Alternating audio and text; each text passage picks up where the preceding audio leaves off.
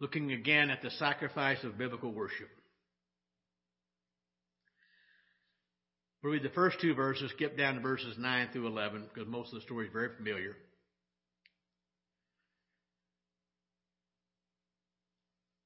The Bible says, now when Jesus was born in Bethlehem of Judea, in the days of Herod the king, behold, there came wise men from the east to Jerusalem, saying, where is he that is born King of the Jews? For we have seen his star in the east, and are come to worship him. Let me pause here for a moment. Did you ever wonder how they knew? You ever wonder?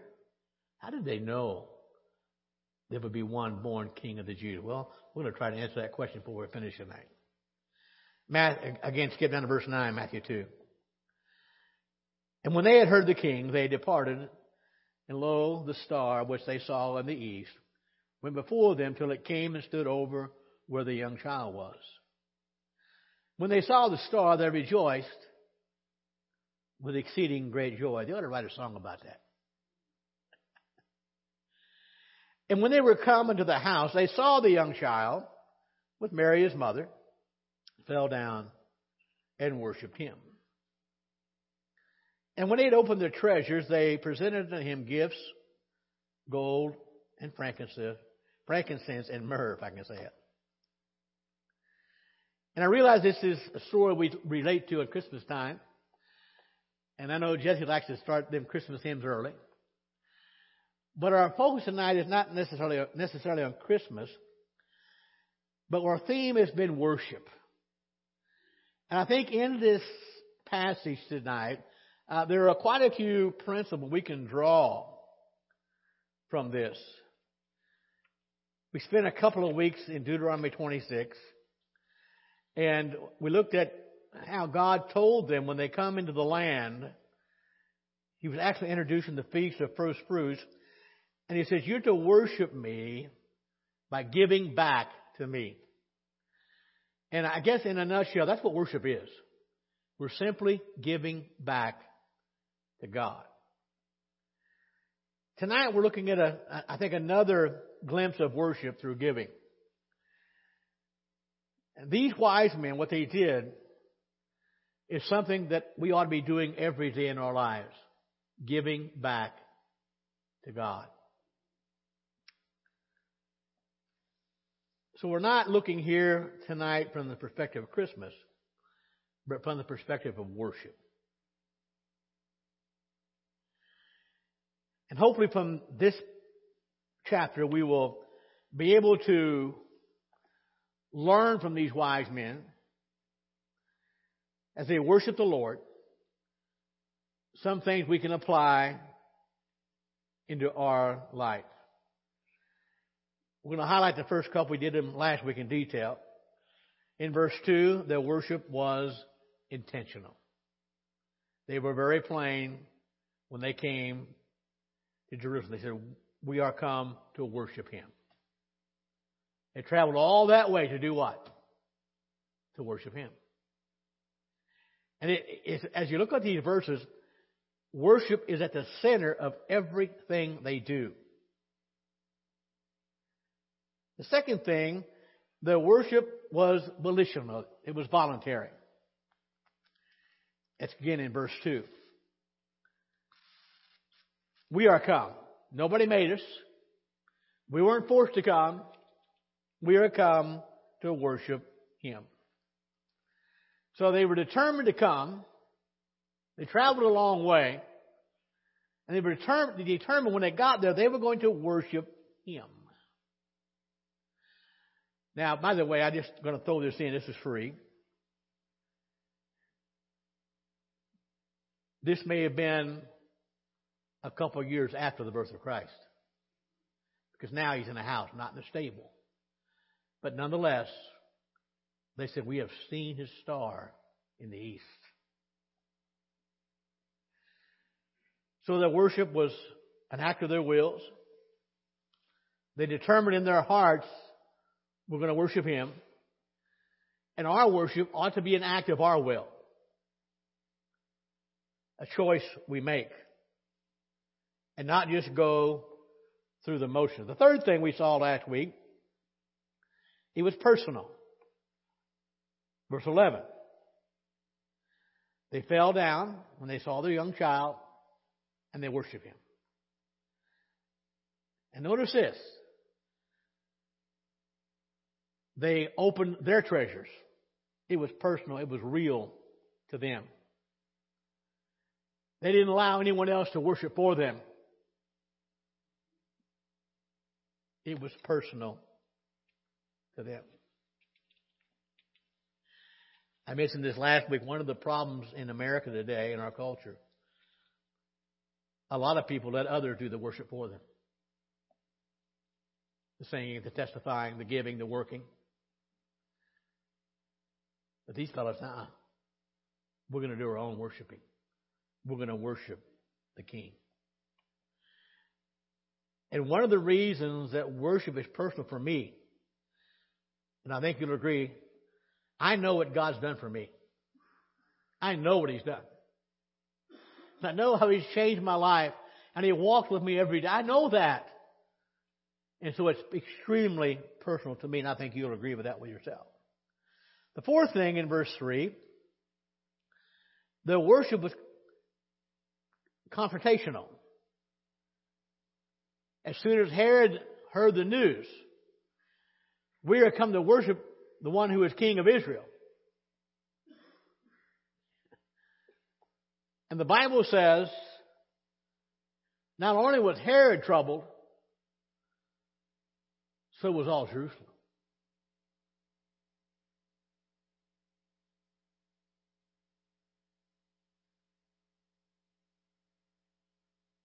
Herod thinking, wow, what do you mean? I'm the king. There's only room for one.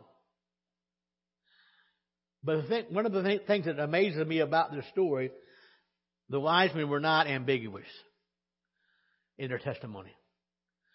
They came to worship the king, but it wasn't Herod. It was Jesus Christ. And of course, I realize if the Jews being under the thumb of the Roman government, those in Jerusalem would realize if Herod's not happy, nobody's going to be happy. But what does it mean? What are you talking about? The King of Israel. We've heard about that. We've heard the prophecies about that. So not everybody was happy. And anytime we give ourselves wholeheartedly to God, there'll be some who are not happy. There'll be some of the church who are not happy. Many years ago, there was a couple who attended our church. And I'll never forget it. They came together for a couple of years. And not based on my observation, but based on his own testimony. While he's attendant here, for the first time, he said, I really got saved. And his life changed. I mean, he was gung-ho for the Lord. And his wife didn't like that. Now, they didn't get divorced, but it wasn't long they dropped out of church. Now, the good news is I heard from them years later, and they did get back in. But a lot of times, even other Christians won't like it if you're totally committed. So it was intentional, it was volitional, personal, confrontational. The fifth thing, we didn't look at this last week, the worship was emotional. You got to be kidding me. Look at Matthew 2, verses 10 and 11. When they saw the star, they rejoiced with exceeding great joy. And when they were come into the house, they saw the young child with Mary his mother, fell down and worshipped him. And when they had opened their treasures, they presented unto him gifts, gold, frankincense, and myrrh.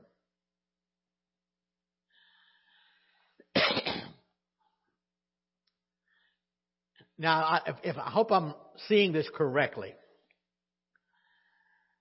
One commentator made the comment that when they arrived, they were overcome with emotion. I believe the emotion began when they saw the star. When they saw the star. Now, I realize the worship didn't actually take place until they got there. But my friend, whatever the travel distance was, every step they took, they rejoiced. Because their emotions had overwhelmed them. Exceeding great joy. The idea of exuberant excitement. And you know, I don't believe it was a difficult journey for them. Now, I know it wasn't smooth road that we have today, but they had that joy in their heart. I can almost see them shouting for joy, jumping for joy, crying and hugging. They were filled with the prospect of worshiping the King of Kings, Jesus Christ, our Lord. And I believe that worship, His worship, ought to fill our heart with excitement. With the same emotional power. And let me break the news to you. It's hard to worship without being emotional. It really, really is. And I realize that there are some who would frown upon emotion in service. And there were some who would say, well, they're just doing that in the flesh. And I thought about that. But then I realized everything that I do is in the flesh. Isn't that right? Everything. Now, understand, it's when I don't do it in the power of the flesh that makes a difference. When I do it in the power of the Holy Spirit. When God speaks to my heart and that joy and that excitement overflows. And what's interesting, that kind of worship doesn't have to be pumped up. It flows as a result of being filled with the presence of God. And I want to say, and I realize there are some who are faking it. It's all in the flesh. I realize that. But there's nothing wrong with emotional worship. One of my mentors in my walk with God, Brother Pierce Fields, he and I were talking about this one day, and I don't remember exactly why the subject came up. And he said he was in a worship service one time, and he said God's Spirit was really moving. He said some folks were just out loud giving God praise. Some were raising their hands. Some were shouting. And he said, all I could do is sit there and tears just streamed down my face. And he said, somebody came up to me and said, what's wrong with you? Why aren't you worshiping? And Brother Pierce Fields, in all the way he could, said, you have no idea what's flowing from my heart tonight. Everybody worships differently. We all do. But it's an emotional thing to worship. And so there's nothing wrong with emotion and worship as long as it's the Spirit of God that is driving that emotion. That people are genuinely excited for what God is doing in their life. Did you realize the Bible calls on His people to shout and clap their hands in praise to Him? Psalm 47:1. Oh, clap your hands, all you people. Shout unto God with the voice of triumph. Psalm 98:4. Shout joyfully to the Lord, all the earth. Break forth in song. Rejoice and sing praises. Shout joyfully unto the Lord. The Bible also says to lift our hands to Him in praise. Psalm 63 verse 4. Thus will I bless thee while I live. I will lift up my hands in thy name.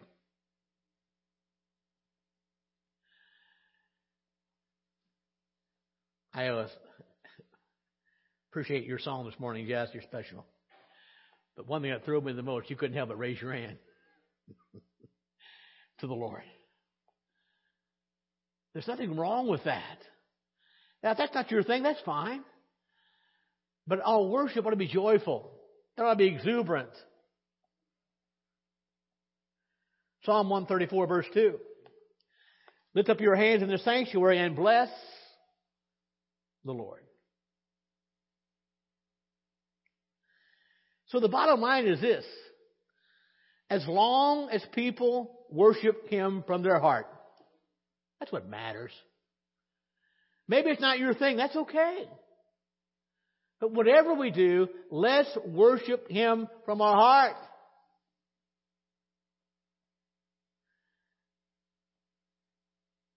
Everybody is wired differently. I realize that. But I want to tell you, I don't care who you are, everybody's emotional to some degree. Yeah. Some more than others. So worship the way God created you and let others do the same. So their worship was emotional. But also their worship was effectual. Verses 3 through 8. When Herod the king heard these things, he was troubled. And all Jerusalem with him. When he had gathered all the chief priests and scribes of the people together, he demanded of them where Christ should be born. And they said unto him, in Bethlehem of Judea. For thus it is written by the prophet, and thou, Bethlehem, in the land of Judah, art not the least among the princes of Judah. For out of thee shall come a governor that shall rule my people Israel. Then Herod, when he had privately called the wise men, inquired of them diligently what time the star appeared. And he sent him to Bethlehem and said, go and search diligently for the young child. And when you have found him, bring me word again that I may come and worship him also. What a liar. Verse 11. And when they were come into the house, they saw the young child with Mary his mother, fell down and worshipped him. And when they opened their treasure, they presented him gifts of gold and frankincense and myrrh. Notice verse 12. And being warned of God in a dream that they should not return to Herod, they departed in their own country another way. The fact that they had come to worship had an effect on Herod. It had an effect on Jerusalem, but it also had an effect on the scribes. Now think about this in your mind. When they heard that these men, however many they were, had come to worship the King of Israel, all of their sudden their minds went into gear. They began to think about what they said. It caused them to think about the things of God once more. And Herod asked these scribes, give me the details. And it caused them to search the Scriptures. It amazes me that several times through the years,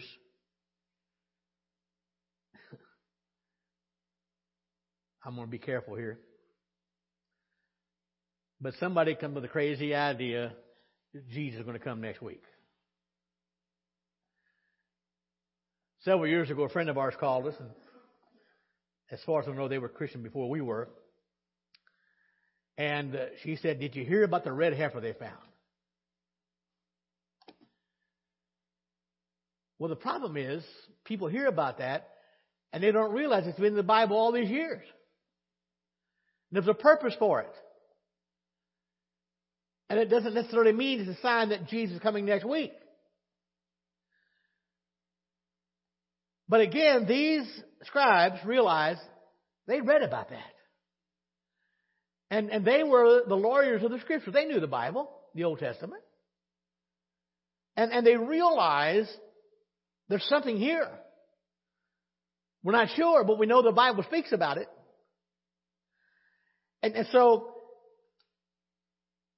it had an effect on the wise men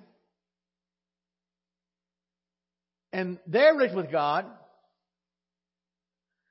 And they were brought to a place of closeness and intimacy through their worship.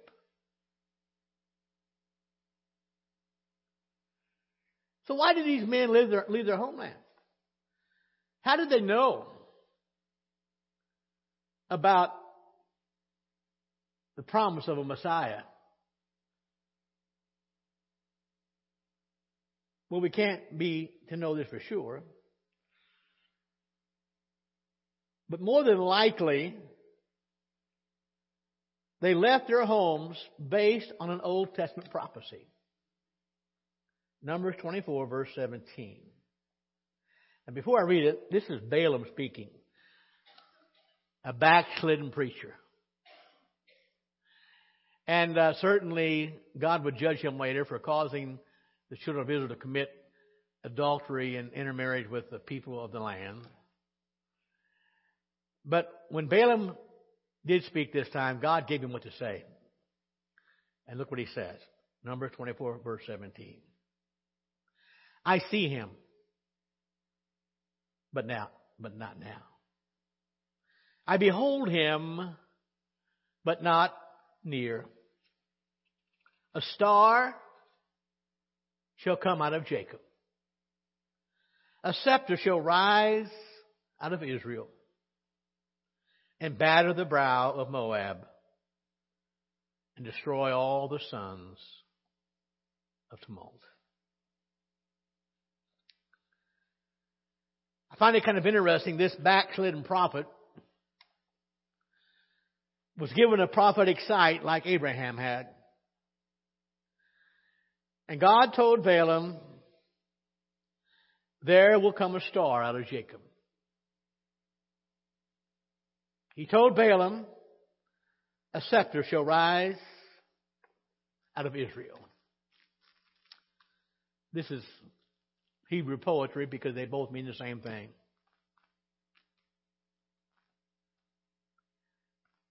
And the imagery here speaks of some imminent ruler. And my friend, when God says the star is coming, guess what? It's coming. Now, we say this all the time, and it's true biblically. A lot of prophecies have a near future fulfillment and a far-reaching fulfillment. So basically, primarily, this is about David, King David.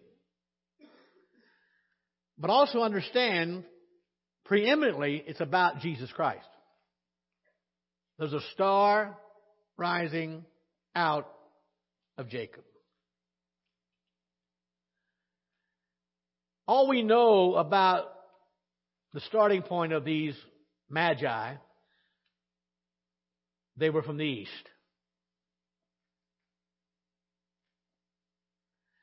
And some scholars believe that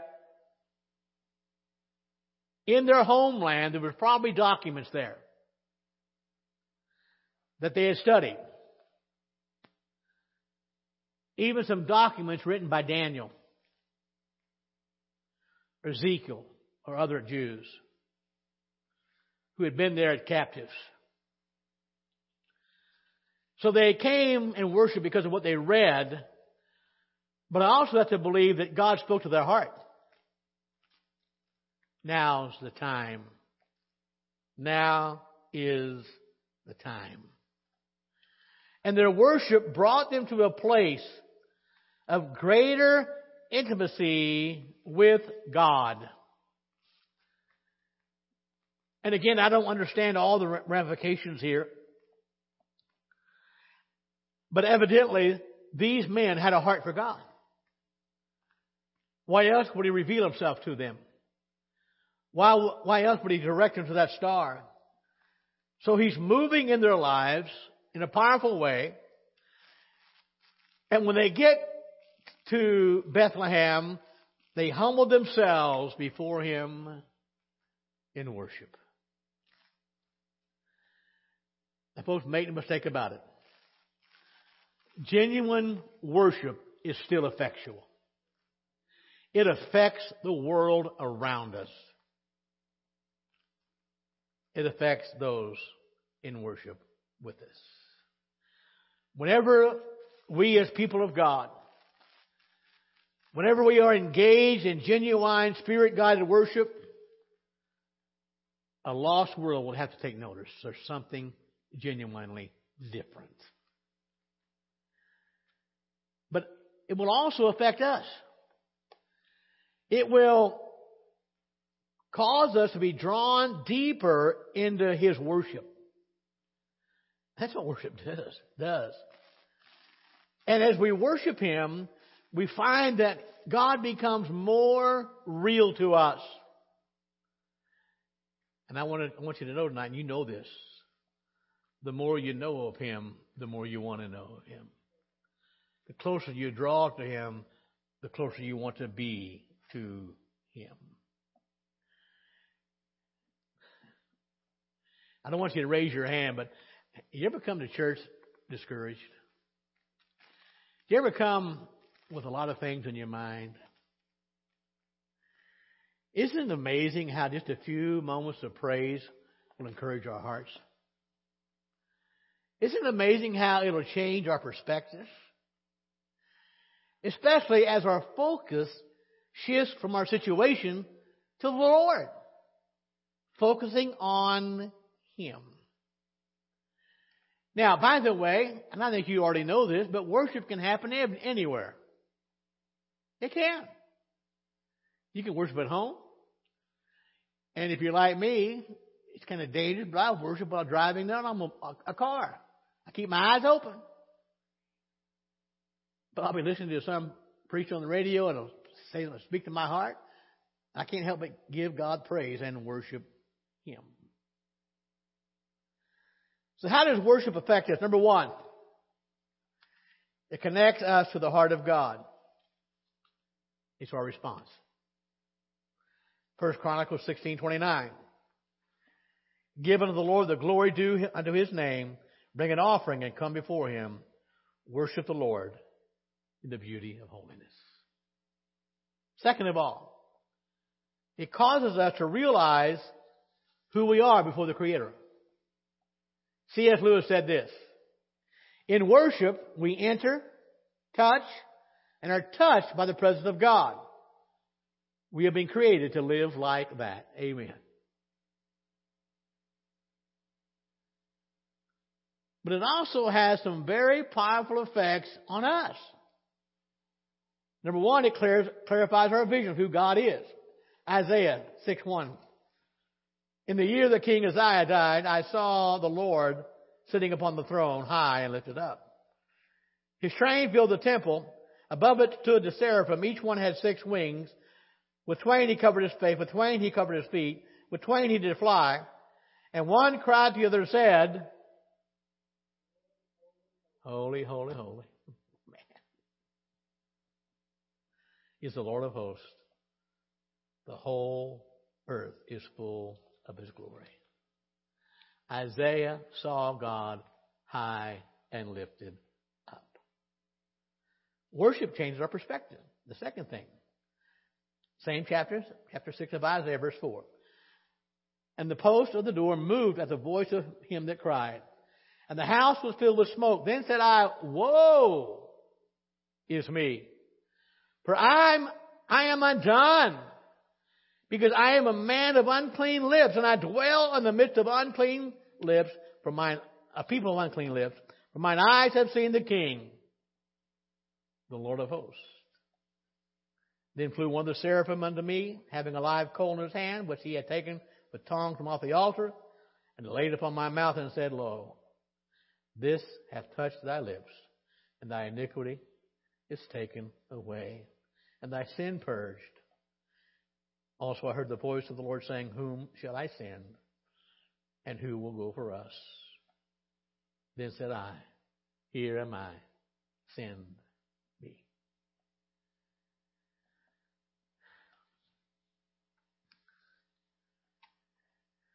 we don't have cable TV, so we don't get some of these TV preachers. Some years ago we did through regular antenna. I don't know what happened. And we hear guys like Jesse Duplantis and how he went, God called him into heaven, he saw God, and how his face was glowing. My friend, when you see God, your face doesn't glow. You fall down and you worship him. When Isaiah saw the Lord highly, it changed the perspective. Isaiah said, Lord, I realize I'm a man of unclean lips. And I live with people of unclean lips. But thank God, God purged him from his sin. And when God said, who will go? Abraham said, here am I. Send me. It changes our perspective. The third thing that worship does, it strengthens our heart. Psalm 103, first 5 verses. Bless the Lord, O my soul, and all that is within me. Bless his holy name. They ought to write a song about that one too. Bless the Lord, O my soul, and forget not all his benefits, who forgives all thine iniquities, who heals all thy diseases, who redeemeth thy life from destruction, who crowneth thee with loving kindness and tender mercy, who satisfy thy mouth with good things, so that thy youth is renewed like the eagles. There's something about counting our many blessings. Something about taking the time and naming them one by one. It's amazing when we pause for that time and realize everything that God has done for us. Forgiveness, healing, redemption, renewal.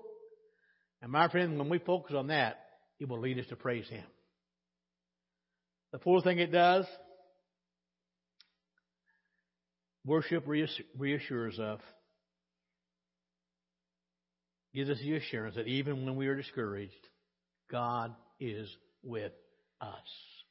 You ever need that? I do. Psalm 73, 23, verse 26. Nevertheless, I am continually with you. You hold me by my right hand. You will guide me with your counsel, and afterward receive me to glory. Whom have I in heaven but you? And there is none upon earth that I desire beside you. My flesh and my heart fail, but God is the strength of my heart and my portion forever. This morning, Jesse read from the book of Micah. And it was sort of heartbreaking to hear again how Micah described the people of his day. You know what? Micah said, that's okay. I don't like that, but I'm not going to let it tear me down. I will wait on the Lord. I will wait on the Lord. Worship strengthens our heart. It encourages us, reassures us that God is still here when we are discouraged. And finally, number 5, worship produces joy. Psalm 16:11. You will show me the path of life. In your presence is fullness of joy. At your right hand are pleasures forevermore. And I tell you what amazes me tonight is God allows me to worship him. He allows me to approach the throne of grace, to enter in the Holy of Holies, to worship him anytime I want to. Let's stand together. Aren't you glad for God tonight? Yes, indeed. God has been so, so good. Thank you for being here tonight. Jesse, you told me this morning the offering was a little less than 900 this morning. Is that correct? We praise you for that. Tremendous offering. A lot of folks were out. And I know there are some that will be giving, in a week or two ahead. Of course, Rick's out of town. It'll be a while for him. But thank you so much.